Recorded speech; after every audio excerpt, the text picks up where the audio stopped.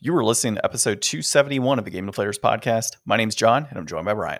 Hey, everybody, here at the Game Deflators podcast, we like to talk about games we've recently picked up, games we're currently playing, and we're hanging with rats in the sewers, but hold the pizza in this week's Inflation Deflation Challenge.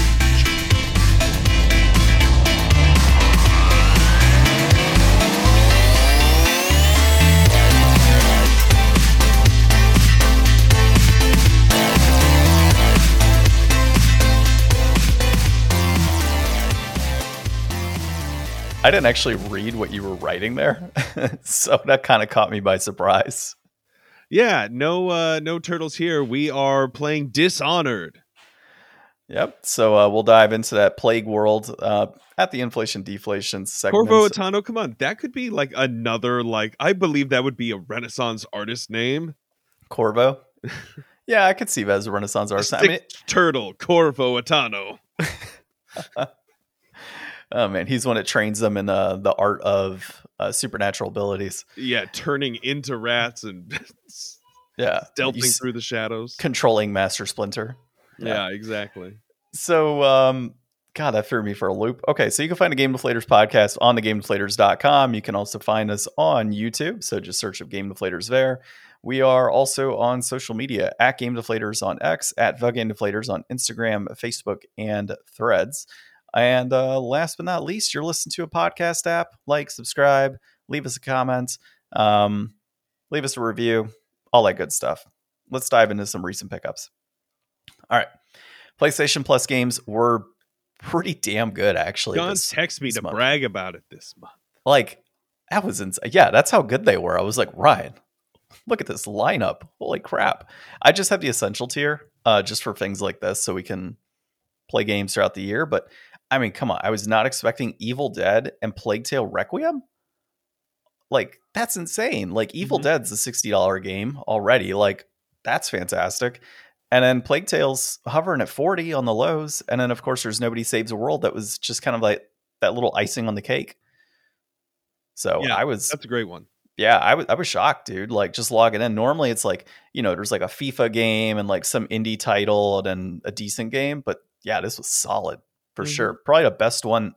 Honestly, probably one of the best months that they've had for free games in a while. So pretty stoked. All right. But what I'm currently playing, though, is I continue playing Tales. I got to the Geyser area. Thoda, I think is what it's called. Yeah, Thoda Geyser. So I got there. And then apparently to get the statue that goes to the whatever shrine to be able to go past the mountain pass. You got to give the guy, instead of like 100 million gold, you have to give him this spiritual statue that people pray to. And it's like not a one of a kind, but it's like a legit piece. And so he's like, yeah, I'll let you go through and I'll let you read this book that the chosen one is supposed to be looking at, but I'm holding it hostage until you bring me something I want, essentially. So I got to the geyser, but it turns out there's actually a secret area you can go into as part of a shrine. And so you go into that and complete that section. So I did that. And that's where I stopped. The shrine, like the puzzles and stuff? Yeah, it was pretty interesting. I mean, I kind of got the idea. I was like, okay, I've got the sorcerer ring thing. I can change it between fire and water. Okay, I've got a container here. It says it's closed. All right, let me switch it to water.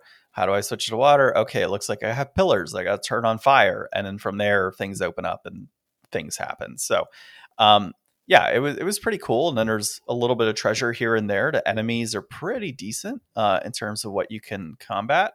So nice leveling up. I think I'm level 18 or 19 now with all of the battles I've been involved in. So not too bad. And I ended up dying in that shrine, though. I didn't. No, I didn't die. I actually beat that boss. Whatever creature comes out to attack you as part of a shrine, I actually did beat that.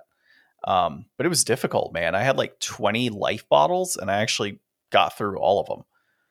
So, and then I had all my apple gels and everything that I've been collecting, and those are all gone. And so are my orange gels. And I think one party member didn't get experience because, well, they died in the middle of battle. And just as I was putting on the final hit. The one thing, though, that I hadn't realized until playing the other day was like, you have a certain type of like potion or bottle that you can use to scan the enemy's health and see where they're at. So that was pretty cool because I was like, oh man, this battle's tough. And I scanned it. It's like, you have 7,000 of 10,000 possible damage. I'm like, well, shit. Like, I'm screwed. And I just kind of kept chugging away on it and ended up beating it. So that worked out. And then, yeah, I saved and that was it the other night. And a lot of that's because, well, I've been playing other games on the side, which we'll get into here in a moment. The other thing is arenas. I'm still playing that. Always having fun with arenas. Caves is the most hilarious deck that I've ever played, and it pisses people off. It's so great. Like, it's fantastic. Just the whole like concept You're of playing it online now too. Oh yeah. Yeah, I've been playing it online. I play it online more than I do in person. Well, It's I mean just the caves deck specifically. yeah.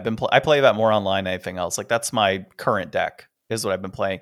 And more so because I've kind of learned with arenas, like, you have those mastery passes, which is their equivalent of a battle pass. Well, you need gems, right? And the way to get gems is to do certain, things. Well, I've already got several standard decks built, and I'm opening up packs and I'm getting all of this good stuff, right? So what I ended up finding out is that I could just play in the arena standard tournaments. And after you win like 3 or 4 rounds, you get like 400 or 300 gems. So if you do that every, I don't know, week or so, you play into one standard match and you get like 200-300 gems. That just adds up over the course of a month. You're looking at, anywhere for, it depends on how many wins you get, but I've won 7 before, 7 wins. And I think it was like 500 gems or 600. So yeah, I mean, it adds up. So if you do that every week or every 4 days, whatever it kind of breaks out to, I think actually, no, it's actually even more than that. It's not even every week, because you get like 1,000 gold a day off your stuff. So yeah, it's like every 3 days you jump in this tournament, you play a few matches, you potentially get a pack to 2 packs. So that opens it up for you. And then you get the gems, and then you use the gems for the mastery pass. You get a ton of packs on that and additional gems, because they give you like 900 to 1,200 gems for doing the mastery pass, and you just rinse and repeat. So like, I just recently discovered that that's kind of a key to this game. As far as you want new stuff, that's how you do it. And the mastery pass opens up like 25 packs.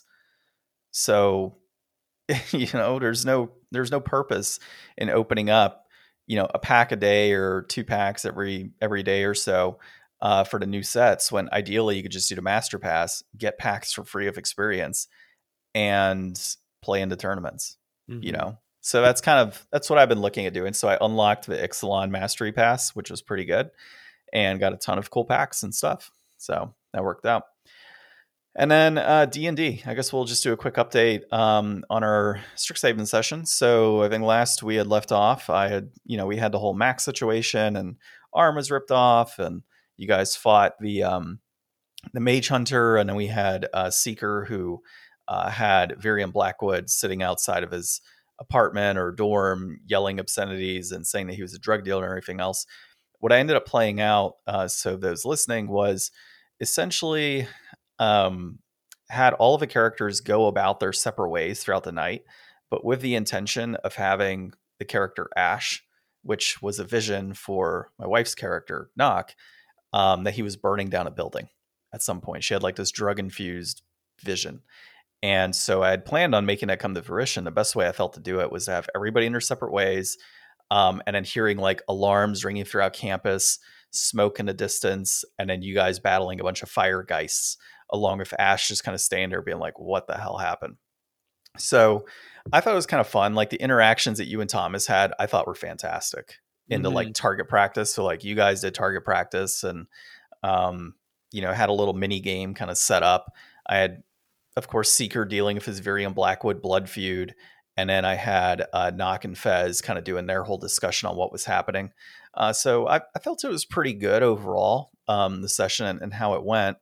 And then, of course, everybody kind of comes together towards this end where all of their different like paths kind of collide together into forming like, oh, this is happening. There's something burning. And, of course, you guys deal with professors who are still in denial, which I love it. It's like, what is it? Not birthers. I'm trying to think of like what they would be compared to at this point. But their backs were turned when like stuff was happening. And so you guys are like, didn't you see them? And we're like, no, we actually didn't see anything. Yeah. So, and I'm just having a blast with that. Or it's like, no, they didn't see anything. There's still no Auric. You guys are crazy. Yeah. It So, has certainly been an adventure trying to get through all of this crazy stuff. oh man, I'm like debating if, like, towards the tail end of the campaign, there's a dead member of Auric just sitting in front of like the dean of the school, and he's like, "Oh, the Auric are back after everything's done." That'd be so great. But no, so that's where we are, and I got a plan for next week and see what's happening because I have zero plans right now. Like I'm not sure. I guess I kind of know where to take you. You guys are studying for exams and such right now, and you'll have your first or your second exam, I think, on the year for Strixhaven. So I got to do that, and you guys will probably have some role play up in the classrooms and stuff like that. That's kind of what I'm thinking, and then we'll figure it out from there. But I do like to rely on you guys, obviously, and I've said it a lot of times with your role play and ability to kind of stretch out a session. Because like I'm trying to lay the groundwork and bullets, and here's what I want to work off of, and kind of get everything set in, and then you guys kind of take it from there. And it seems to work, so I'm going to keep rolling with it. So yeah, there can't be any complaints on the story because you guys are making it. I'm just kind of rolling with it. So yeah, pretty much. Yeah. The homebrew aspect is not that great. So it's hard. You're doing fine. You're doing fine, John. Yeah, I know. All right. So I'm not going to mention my last currently playing. I'll go ahead and mention it in our discussion topic. So you go ahead. Okay. So, this week I picked up Yakuza Like a Dragon on Game Pass. Last week I had talked about trying out Yakuza 0 for the first time a little bit, and it was very interesting now switching over to Yakuza Like a Dragon. So this is the first one that is like an RPG instead of like a brawler type game. This is the one that's getting a sequel that's coming out like next week or something, or next month. It's coming out very soon. Yakuza Like a Dragon Infinite Wealth. And that's going to be the first one set outside of like Japan. It's going to be in Hawaii. So, these games, man, trying to play these games is like watching a movie. Especially this one, because this one is an RPG. So imagine having like at the beginning of your RPG, there could be a lot of story, right? I swear out of like the 3 hours I've played this game, I have had like 8 fights, like RPG fights, like just with like regular, like level 1 guys that take like 2 seconds to just boom, boom, boom, like hit the attack button twice. So it's predominantly story focused. It's been all story. And I think it was not a great idea necessarily to just play the beginning of each of these games so close together, because it's just been a lot of like, I mean, I'm understanding which story is tracking, but it's interesting. There are kind of some parallels that I'm seeing between like that story, and maybe because, Yakuza 0 was like the first in the timeline for the original character Kiryu, and then with the new character, maybe they were, doing that on purpose and drawing from history. So I don't know. They're good. They're very like interesting stories. I really like the characters. But man, it is hard at night when I'm trying to sit down and play a game to just be like, all right, let's watch a 30-minute drama now. Honestly, man, like I'm kind of down for that if I could stay awake. Yeah. I mean, when it's earlier in the day, it's fine, but it's just like last night I was on the struggle bus and I probably missed some scenes. So yeah, that's usually how my gaming goes nowadays. Yeah. So, I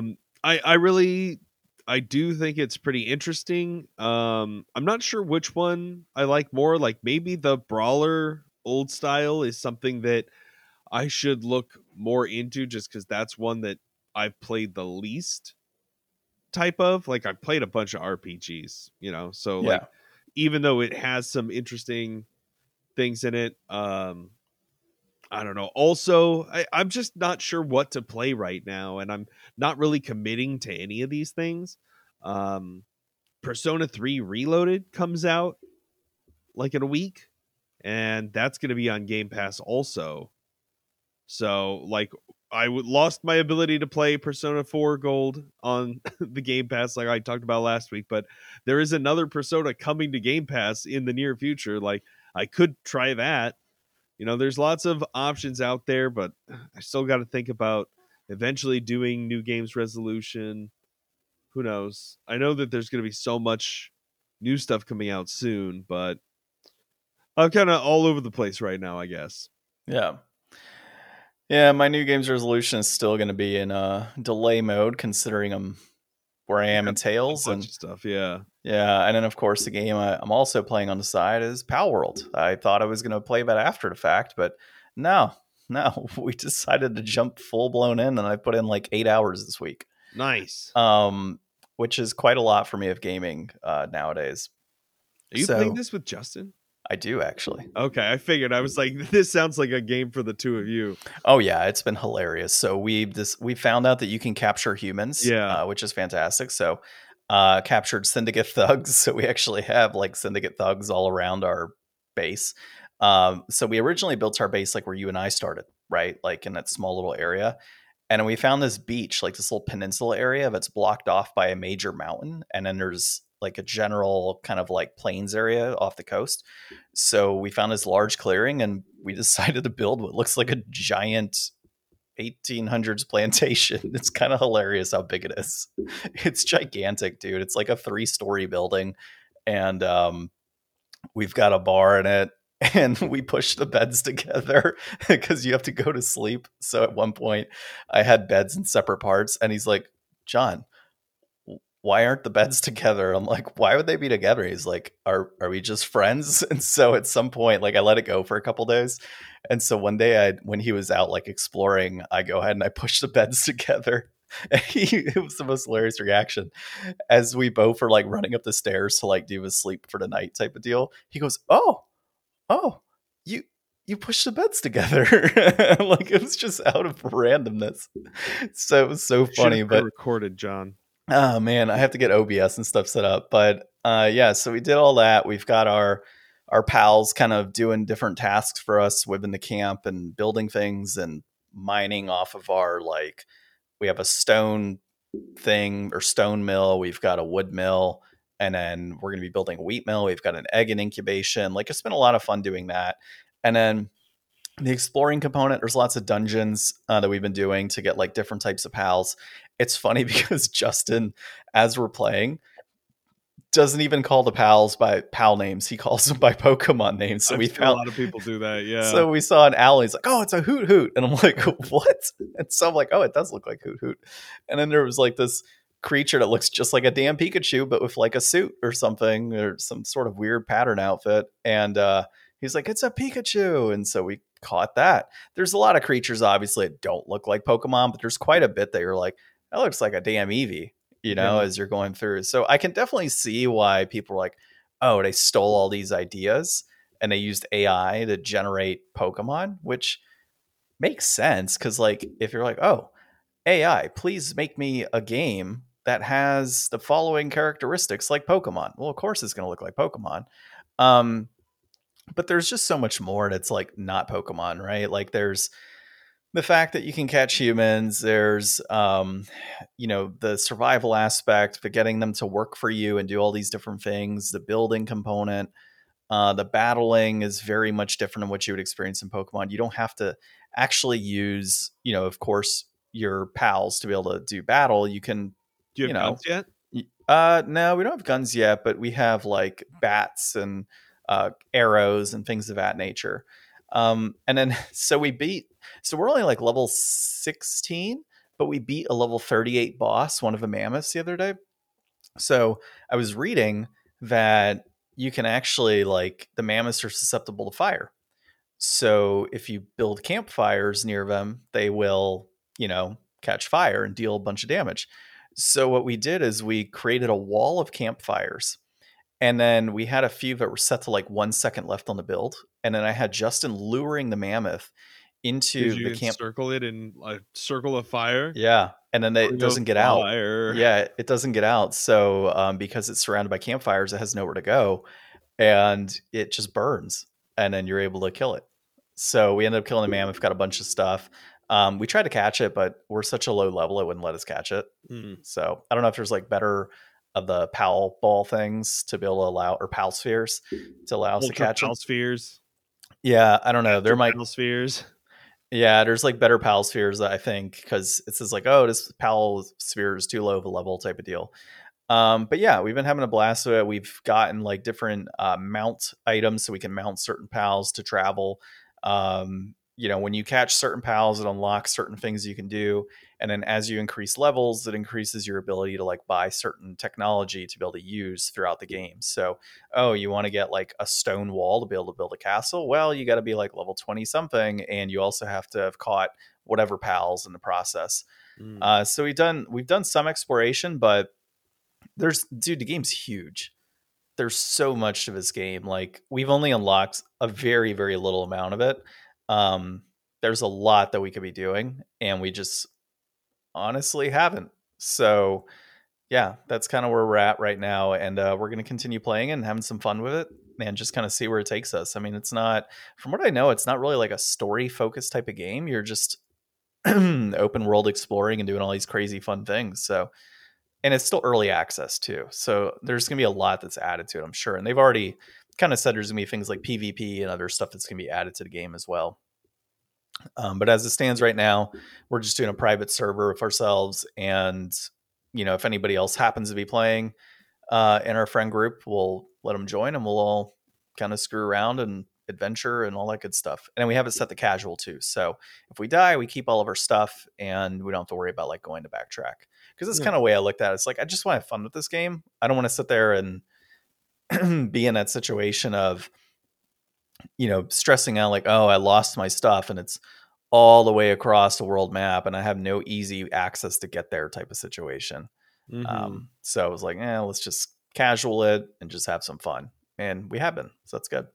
So in terms of overall review, I would maintain my deflated review that we had last week. I think that the game still, it is, if you want to do a direct comparison to Pokemon, it is Pokemon what it should be and so much more and at a far cheaper price. It is worth it.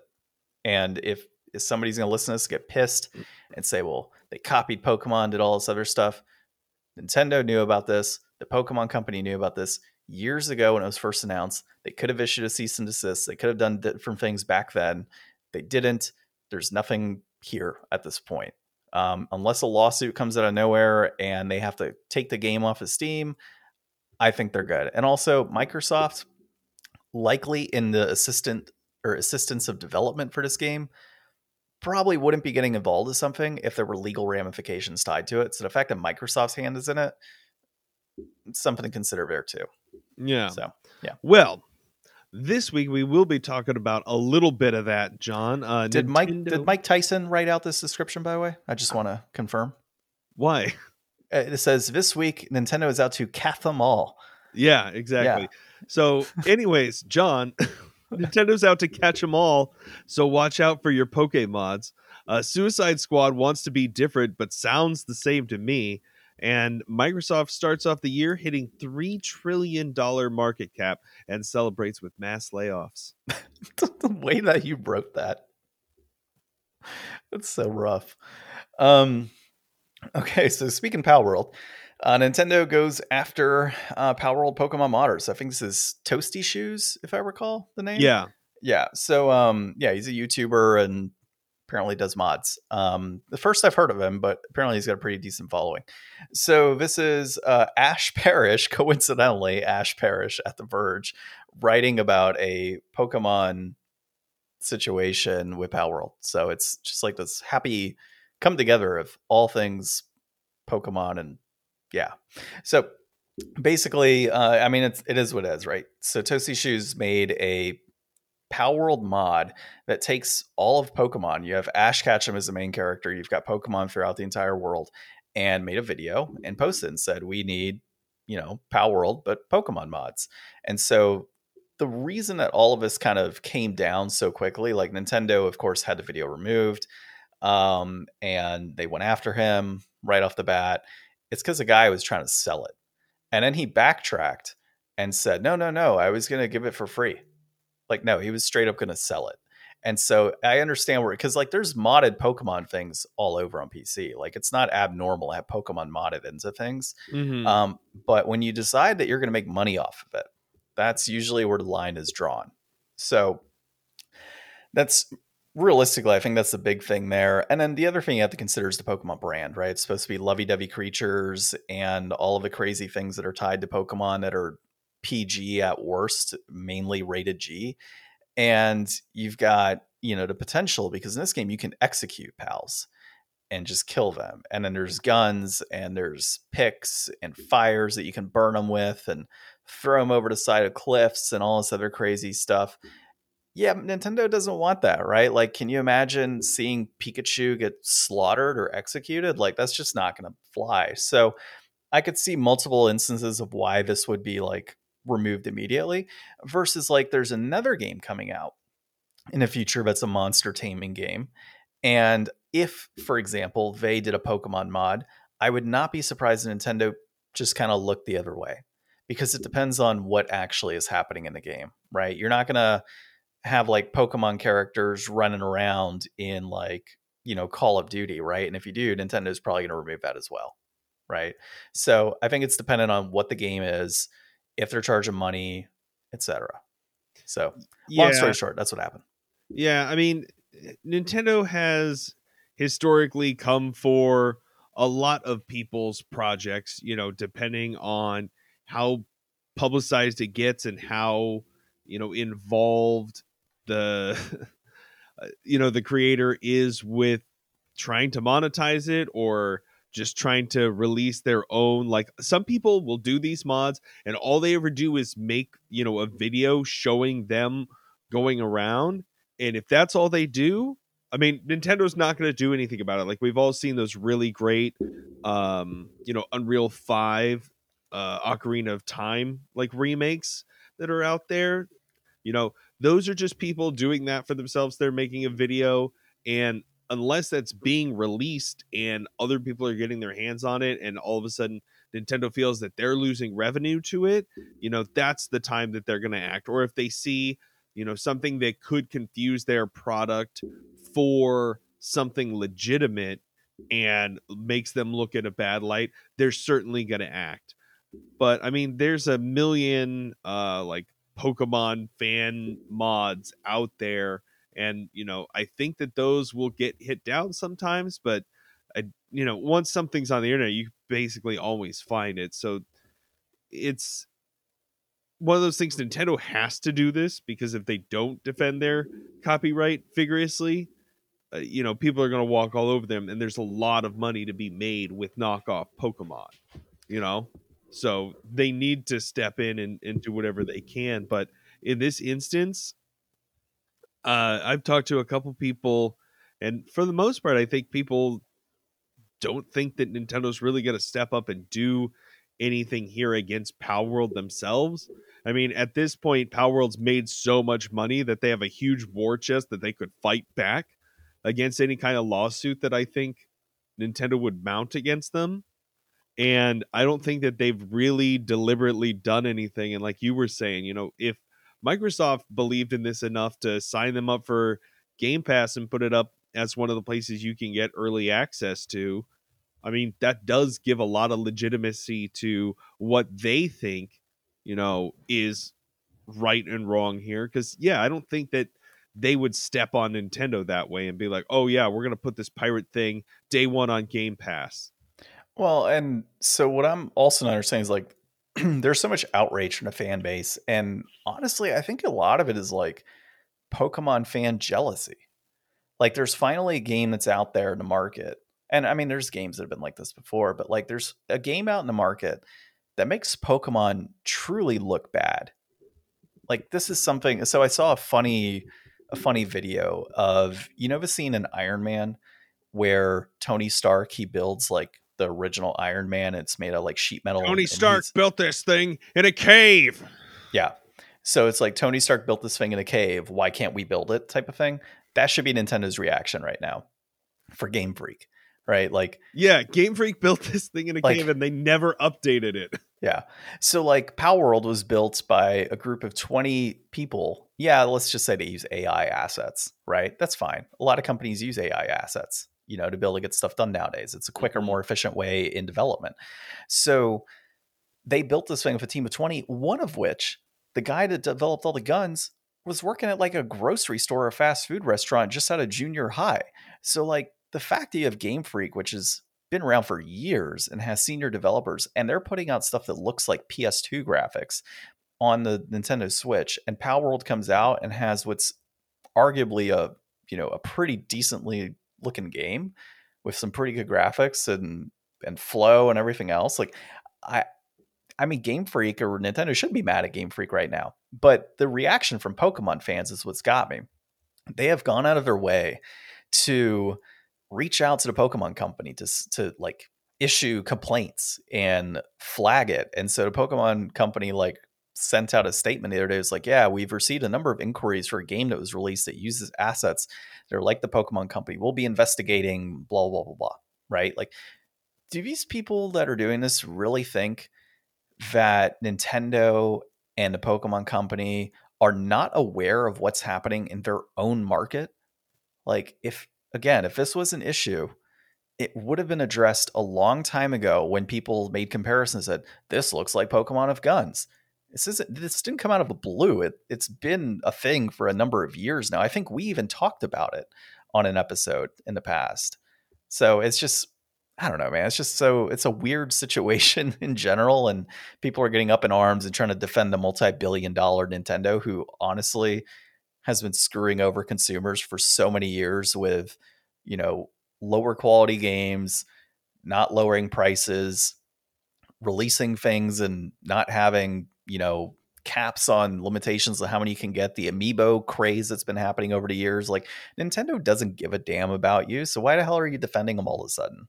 And I think long story short, it comes down to jealousy. Yeah.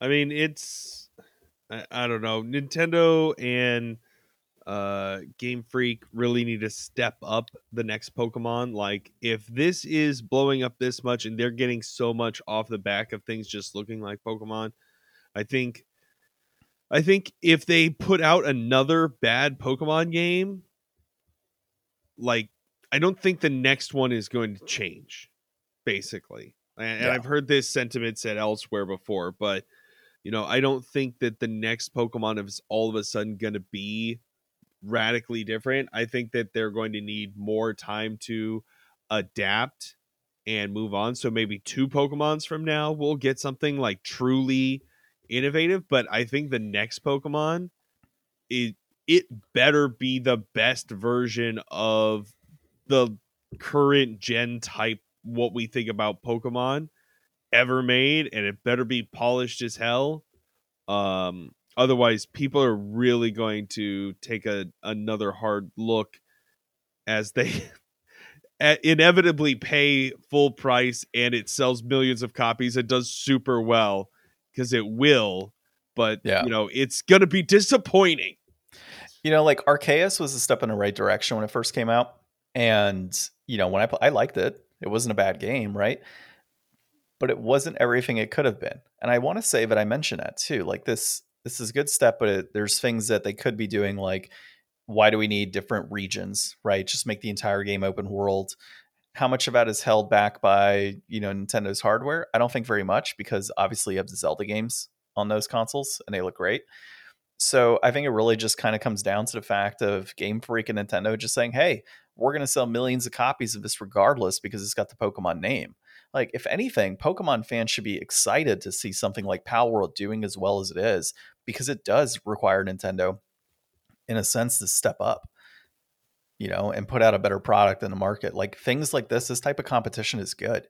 And so getting upset because your multi-billion-dollar corporation is facing a situation where a random small studio has sold 8 million copies in pre-game or pre-sale, essentially. Or no, early access. I'm sorry. On Steam alone, by the way, that's 8 million copies right now. So once you start factoring in things like Game Pass, this studio has made a boatload of money, and like they were overnight millionaires. And they have one of the most concurrent games ever released. Yeah, and people are saying, "Oh, it's played games," and people are saying, "Oh, it's going to fade away." And like, yeah, that's true, like any game, but it's going to have like if you have that high of a concurrent player base right now on a game like this in early access, pretty sure it's going to do pretty decent for a while. And given the similarities to Pokemon, you're going to have enough like not lax, but like fans that have kind of been outside of Pokemon for many years that see this and go, hey, this is actually really cool. Like, this is what I've always wanted in Pokemon. Let me dive in and play this. Now, so, yeah. And it's got so many other, and sorry, one last thing on that. I think I was reading an interview with the CEO of Pocket Pair that I want to say that they were approached by Nintendo, or it was, Nintendo was asking them to create like a new IP or something like that. And the CEO was like, no, like, and the reason some people call this a soulless game is because it pulls from so many different types of games. He pretty much is like, no, I want to take all the things that people like from other games and throw them into one game. So that's why you have similarities like Rust and Pokemon and Fortnite and all of those other like popular games that have been on the market for years. That's why there's so many similarities drawn out of Palworld, is because it is a heartless and soulless development of like, we're just going to pull everything that people like and put it into a game. And it worked really well for Darksiders. Yeah, it's not the norm. It's definitely not like every single game coming out in the future is going to be like this. It's definitely the exception, but I mean, it's a smart move if you think about it. Yeah. No, and I think one thing that I've heard here, and you're played more of this than I'll probably ever play. I don't know how long you're going to play this for, or if I'll ever actually wind up checking it out. But, is there anything in your mind of this game that is sticky? Like 10 years from now, are you going to remember like the Electabuzz Totoro with a Gatling gun's name?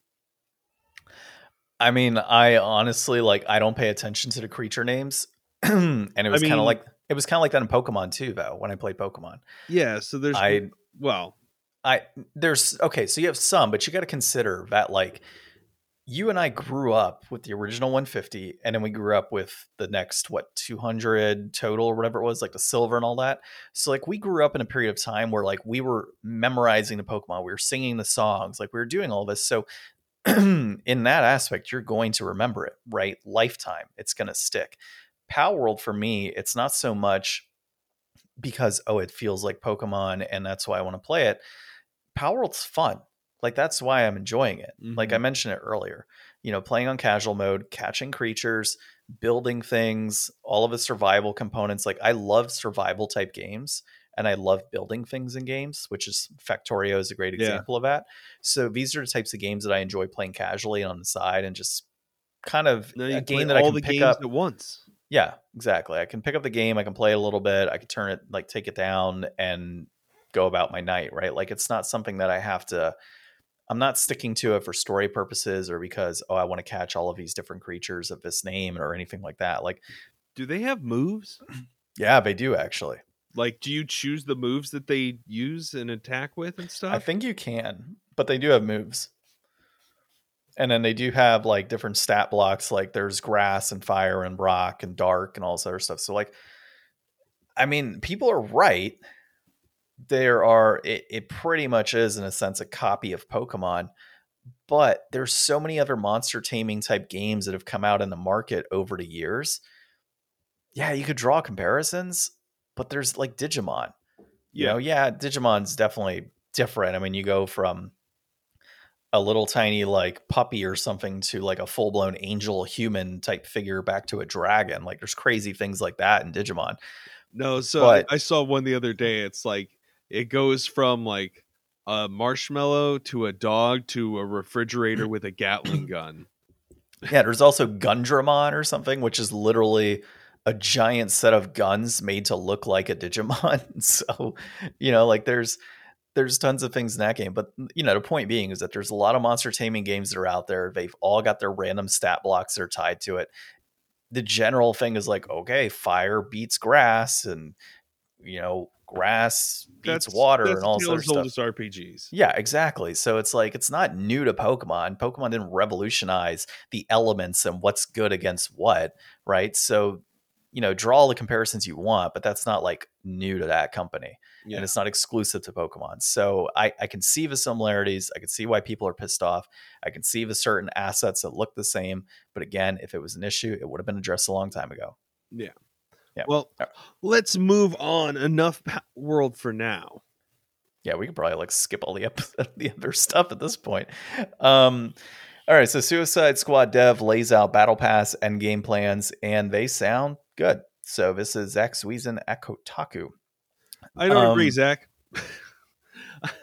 I actually kind of agree, so I'll let you say your part first. So this is the Suicide Squad devs. They did another Q&A, and they talk about, hey, here's some, things that we want to let you know. Some of these things are that the battle pass will always be available. So even once that season is over, you can always go back and claim those rewards. By the way, all of those rewards are going to be just cosmetic. They worked really hard. They think that they made some of the best cosmetics in the industry, and they want you to always be able to get your hands on those. But they also understand that, they don't want this game to take up all of your time. They know that you've got a lot of stuff that you need to do in your life, and, maybe pouring hundreds of hours into the Suicide Squad Kill the Justice League isn't the best idea for you. And you know what? This was like a really multiplayer kind of focused, online live service type title, but you could play it all solo as well. So those all stacked up, I mean, they sound like great little things to give the player, but you're trying to sell me the Suicide Squad in a live service multiplayer experience that I don't actually have to keep up with. The only thing I can get from it is really good cosmetics, but I could just play myself, and then who am I really showing those cosmetics off for? And if I'm not getting them till a year later, who am I showing them off to then? And just kind of all in all, I think we're all kind of scratching our heads still a little bit. Like, I know the devs, they have to push their game. Like, they've spent so much time and effort on this game, and I want them to have the best experience and launch that they can. But like, this is the third time you're trying to sell us on the Suicide Squad. Like, has it been that successful the first two times that they tried to make the Suicide Squad bid? Like, Harley Quinn really hit. She was a huge cultural phenomenon for a few years. That was like the biggest Halloween costume. And then like, what's his name? John Cena's guy. But it's like, that was like one of the most successful parts of the second time that they tried to pitch the Suicide Squad as like a mass appeal franchise. And that part is going to be a part of Mortal Kombat. It's not going to be a part of the Suicide Squad game. Like, I don't know how many people are really going to get behind this and how well it's going to do. I feel like we all think this is going to be kind of a stinker of a game, and we all want it to pass by so that they can get on to, making something new. It's the same thing like with Redfall. We see that Redfall was a bad thing, and we just want those good devs to start working on something new right away and just let that thing go. Yeah, so I agree with you to an extent here. Suicide Squad in general, I don't think has been the best. Like, the movies have been okay, but yeah, so as far as Suicide Squad as a whole is concerned, not my favorite. It's not something that I typically follow. I get it, the whole villain comparison, but it doesn't stick to me, right? Now, in terms of what they are doing with the game, I'm in 100% agreement with this approach. I like what they're doing with it just being the cosmetics. I like that you don't have to be 100% invested in the game. to be able to do game passes and all of that. The live action component, it is what it is. And then there's a solo mode that you can kind of do whatever you want to do. Right. So I think that the way that they're developing this thing is the right way. And it's going to attract a certain set of gamers that are like, I don't want to deal with a game like Fortnite where there's limited quantities of certain items or limited edition type items. And I'm going to have FOMO on, completing the battle pass or not. Right. Like this doesn't do that. And it drew comparisons to me with Apex Legends, where Apex Legends, there's like cool outfits and things of that nature that you can get with the battle pass, but you don't have to actually you don't actually have to do all of that, right? Like it's just cosmetics. You can enjoy the game in its entirety as a live service game. It's fun stuff. It's cool.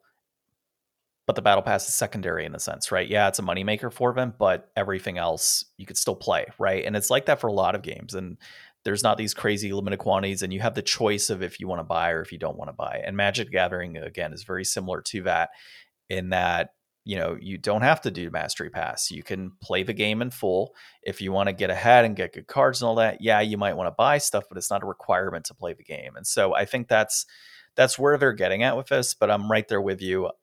I don't think Suicide Squad is a right game. I don't think it's going to be that great.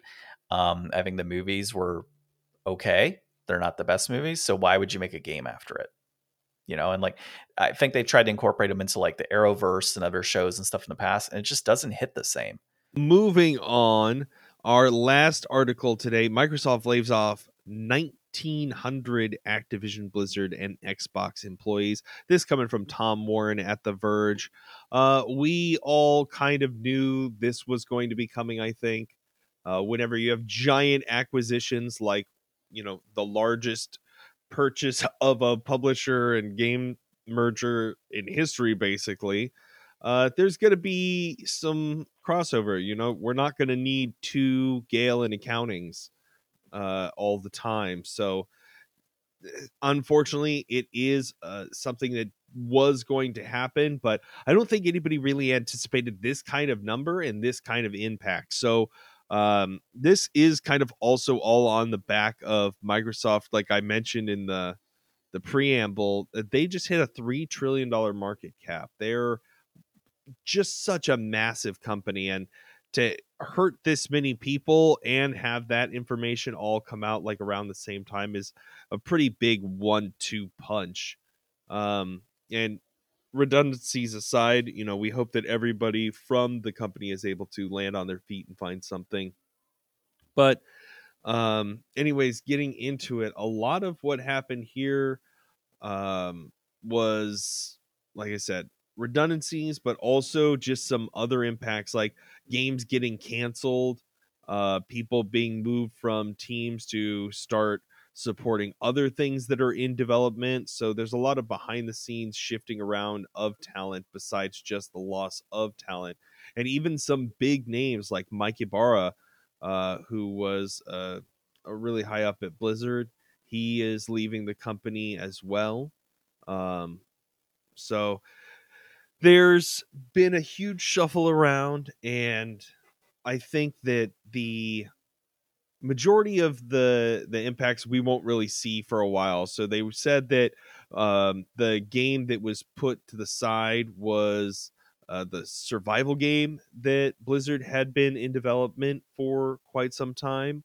We don't really know anything about it, I don't think, at this time, other than it's not happening now. But I think a fresh take on a survival game from Blizzard would have been really interesting to see.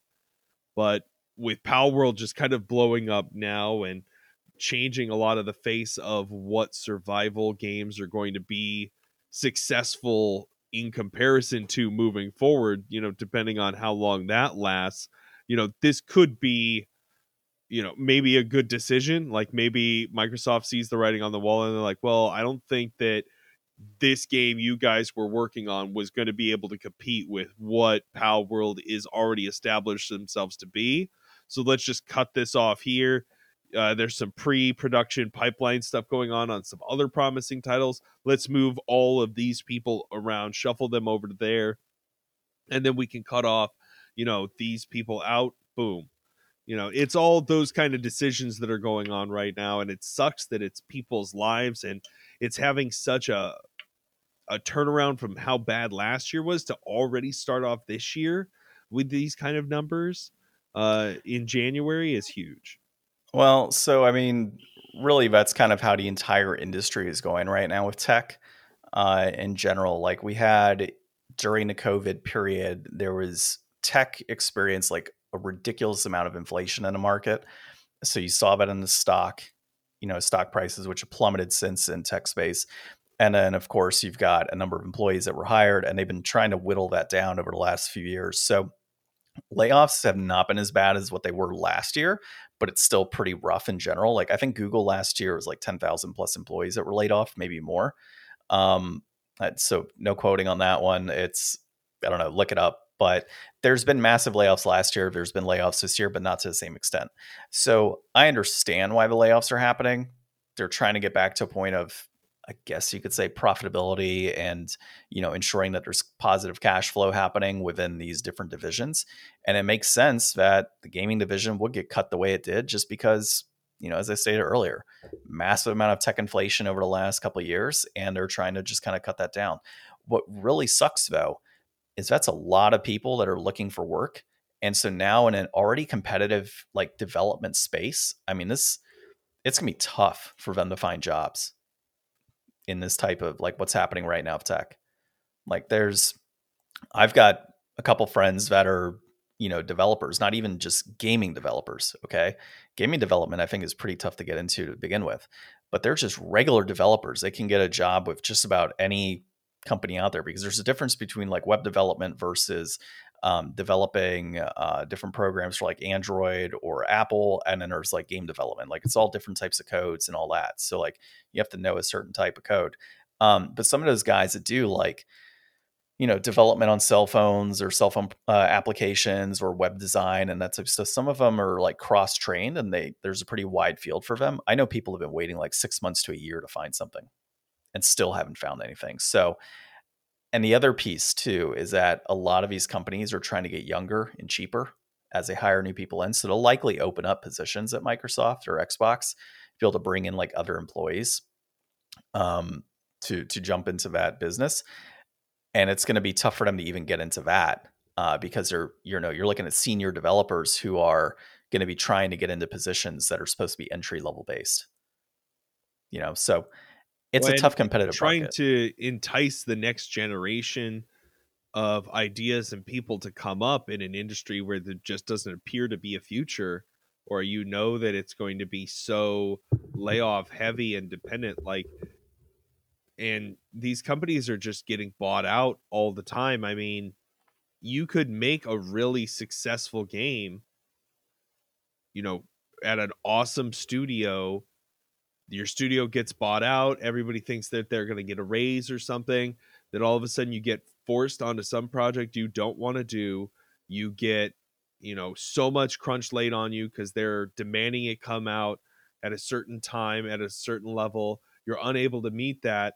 And then they shutter the studio and everybody loses their job and nobody can ever make that sequel the way that it should have been made because now it's just owned by some company and it's just, everybody lost their job. All of that talent's gone. All of that ambition that was the team is dead. And it's just an IP sitting in a cupboard until it becomes valuable to them sometime down the road.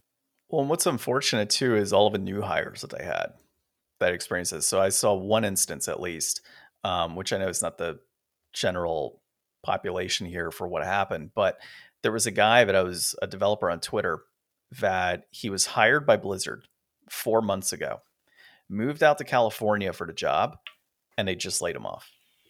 So when they start talking about things like severance pay is typically dictated on how long you've been with a company. So this dude straight up moved his whole life, went out to California, and 4 months later he's laid off. Like, that's so shitty. Nice house. Yeah, right?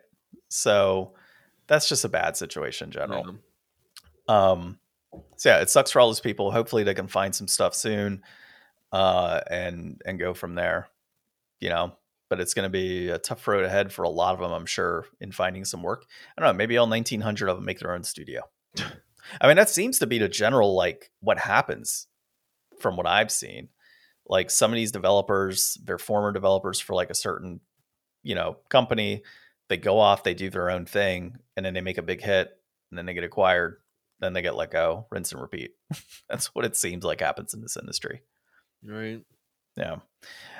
All right, let's dive into our inflation deflation for the week. This week we played some Dishonored on the PlayStation 3, or at least I did. I don't know what you played it on. Not on the PS3. There you go. It was developed by Arcane Studios, published by Bethesda. It was directed by Rafael Colantonio. Jeez, I was trying to say it too quick. And Harvey Smith. It was released in October of 2012. It is an action-adventure stealth game with reception around a 9 out of 10. In Dishonored, the city of Dunwall is plagued by corruption and sickness, and a rat plague for good measure. The story follows Corvo Atano, once bodyguard and assassin of the Empress. You are framed for her murder. You need to clear your name, save essentially the princess and the city using magic, stealth, and a good amount of freedom and choices. Dishonored really allows for a lot of player expression and impact. It is a very stylized, artistic game with a lot to say, and I really enjoyed my time with it. I have played a little bit of this game before. I've seen a bunch of reviews on this game in the past. I know a lot of people that I look and listen to. They really enjoy the Dishonored franchise, and I think that this is one that I've been really wanting to play through for a long time. And I'll probably leave installed and maybe go back and visit some more, because I did actually have a save file that was already like a bit past what we probably were able to get through today. I think this is a fantastic game, and it earns those really high marks. What do you think, John? Yeah, I 100% agree. So just like you, I actually played this probably about 2013, 2014, I think is when I last played it. And back then it was a fantastic game. I thought that graphically it was great. It played really well. And then just some of the cool things you're able to do with your character, like you're able to technically summon rats and put rats on different people. You're able to control different, control humans as well as like other creatures through the game, if I recall. And then just the steampunk type of nature of this title. So it's like medieval style plague world and what's happening, but very steampunk as well. Mm-hmm. Like not super heavy on the steampunk, but just enough to give you that taste of like, this isn't your standard medieval times, essentially. And yeah, I just always liked it then, and I liked it again when we played it this go around. I think this go around I got as far as in what I played just after the crossbow. So after you get through to the sewers and everything and then grab the crossbow, that's about where I ended this go around. But I like the story component. Like it's kind of cliche, right? Assassins come in, murder an empress, you're framed for it, you got to clear your name. Oh, and there happens to be a child involved that you got to rescue. Like very cliche story, but it just hits differently. And I think what do you mean really cliche? Like, give me another title. Just any old action movie that's out there. I'm not saying video games. I'm saying like action movies. Like, I don't know. For example, it'd be Taken. His whole thing is like, he was framed for murdering the Empress. I'm not saying he was framed for murdering an Empress, but there's situations where you're framed for murdering a mom, or you're framed for murdering your best friend's wife, and the child has been taken by terrorists, and you have to go across the country in some random situation to go find this person and clear your name. Like it's in like every single happens, movie. Ryan. It's Hollywood plot. It's Hollywood plot, dude. Like it's I'm just teasing. Yeah, I know, but it's the same thing with those bank heist movies. Like we just saw Lift the other day on Netflix, which is pretty good, by the way. Popcorn flick. But like the whole concept is like, oh, I'm a thief. Oh, I'm gonna get caught. The government wants me to work for them. Okay, cool. Now I got to go do this big heist for the government. Now, guess what? And I called it at the very beginning. They're going to get all the gold that they were trying to steal in some random way. And what happens? They got all the gold. Like stuff like that, dude. Like it's the same plot point, just with different types of characters and a small spin on it every go around. And this is that, but it hits differently.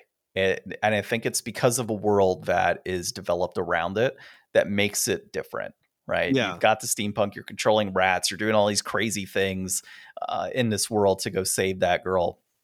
And it's, I don't know, I just like it. And I like these types of games. The Plague Tale games have hit pretty well for me. And this, for me, when I played Plague Tale, when I first thought of that game and I first started playing, I'm like, man, this is like Dishonored in a way.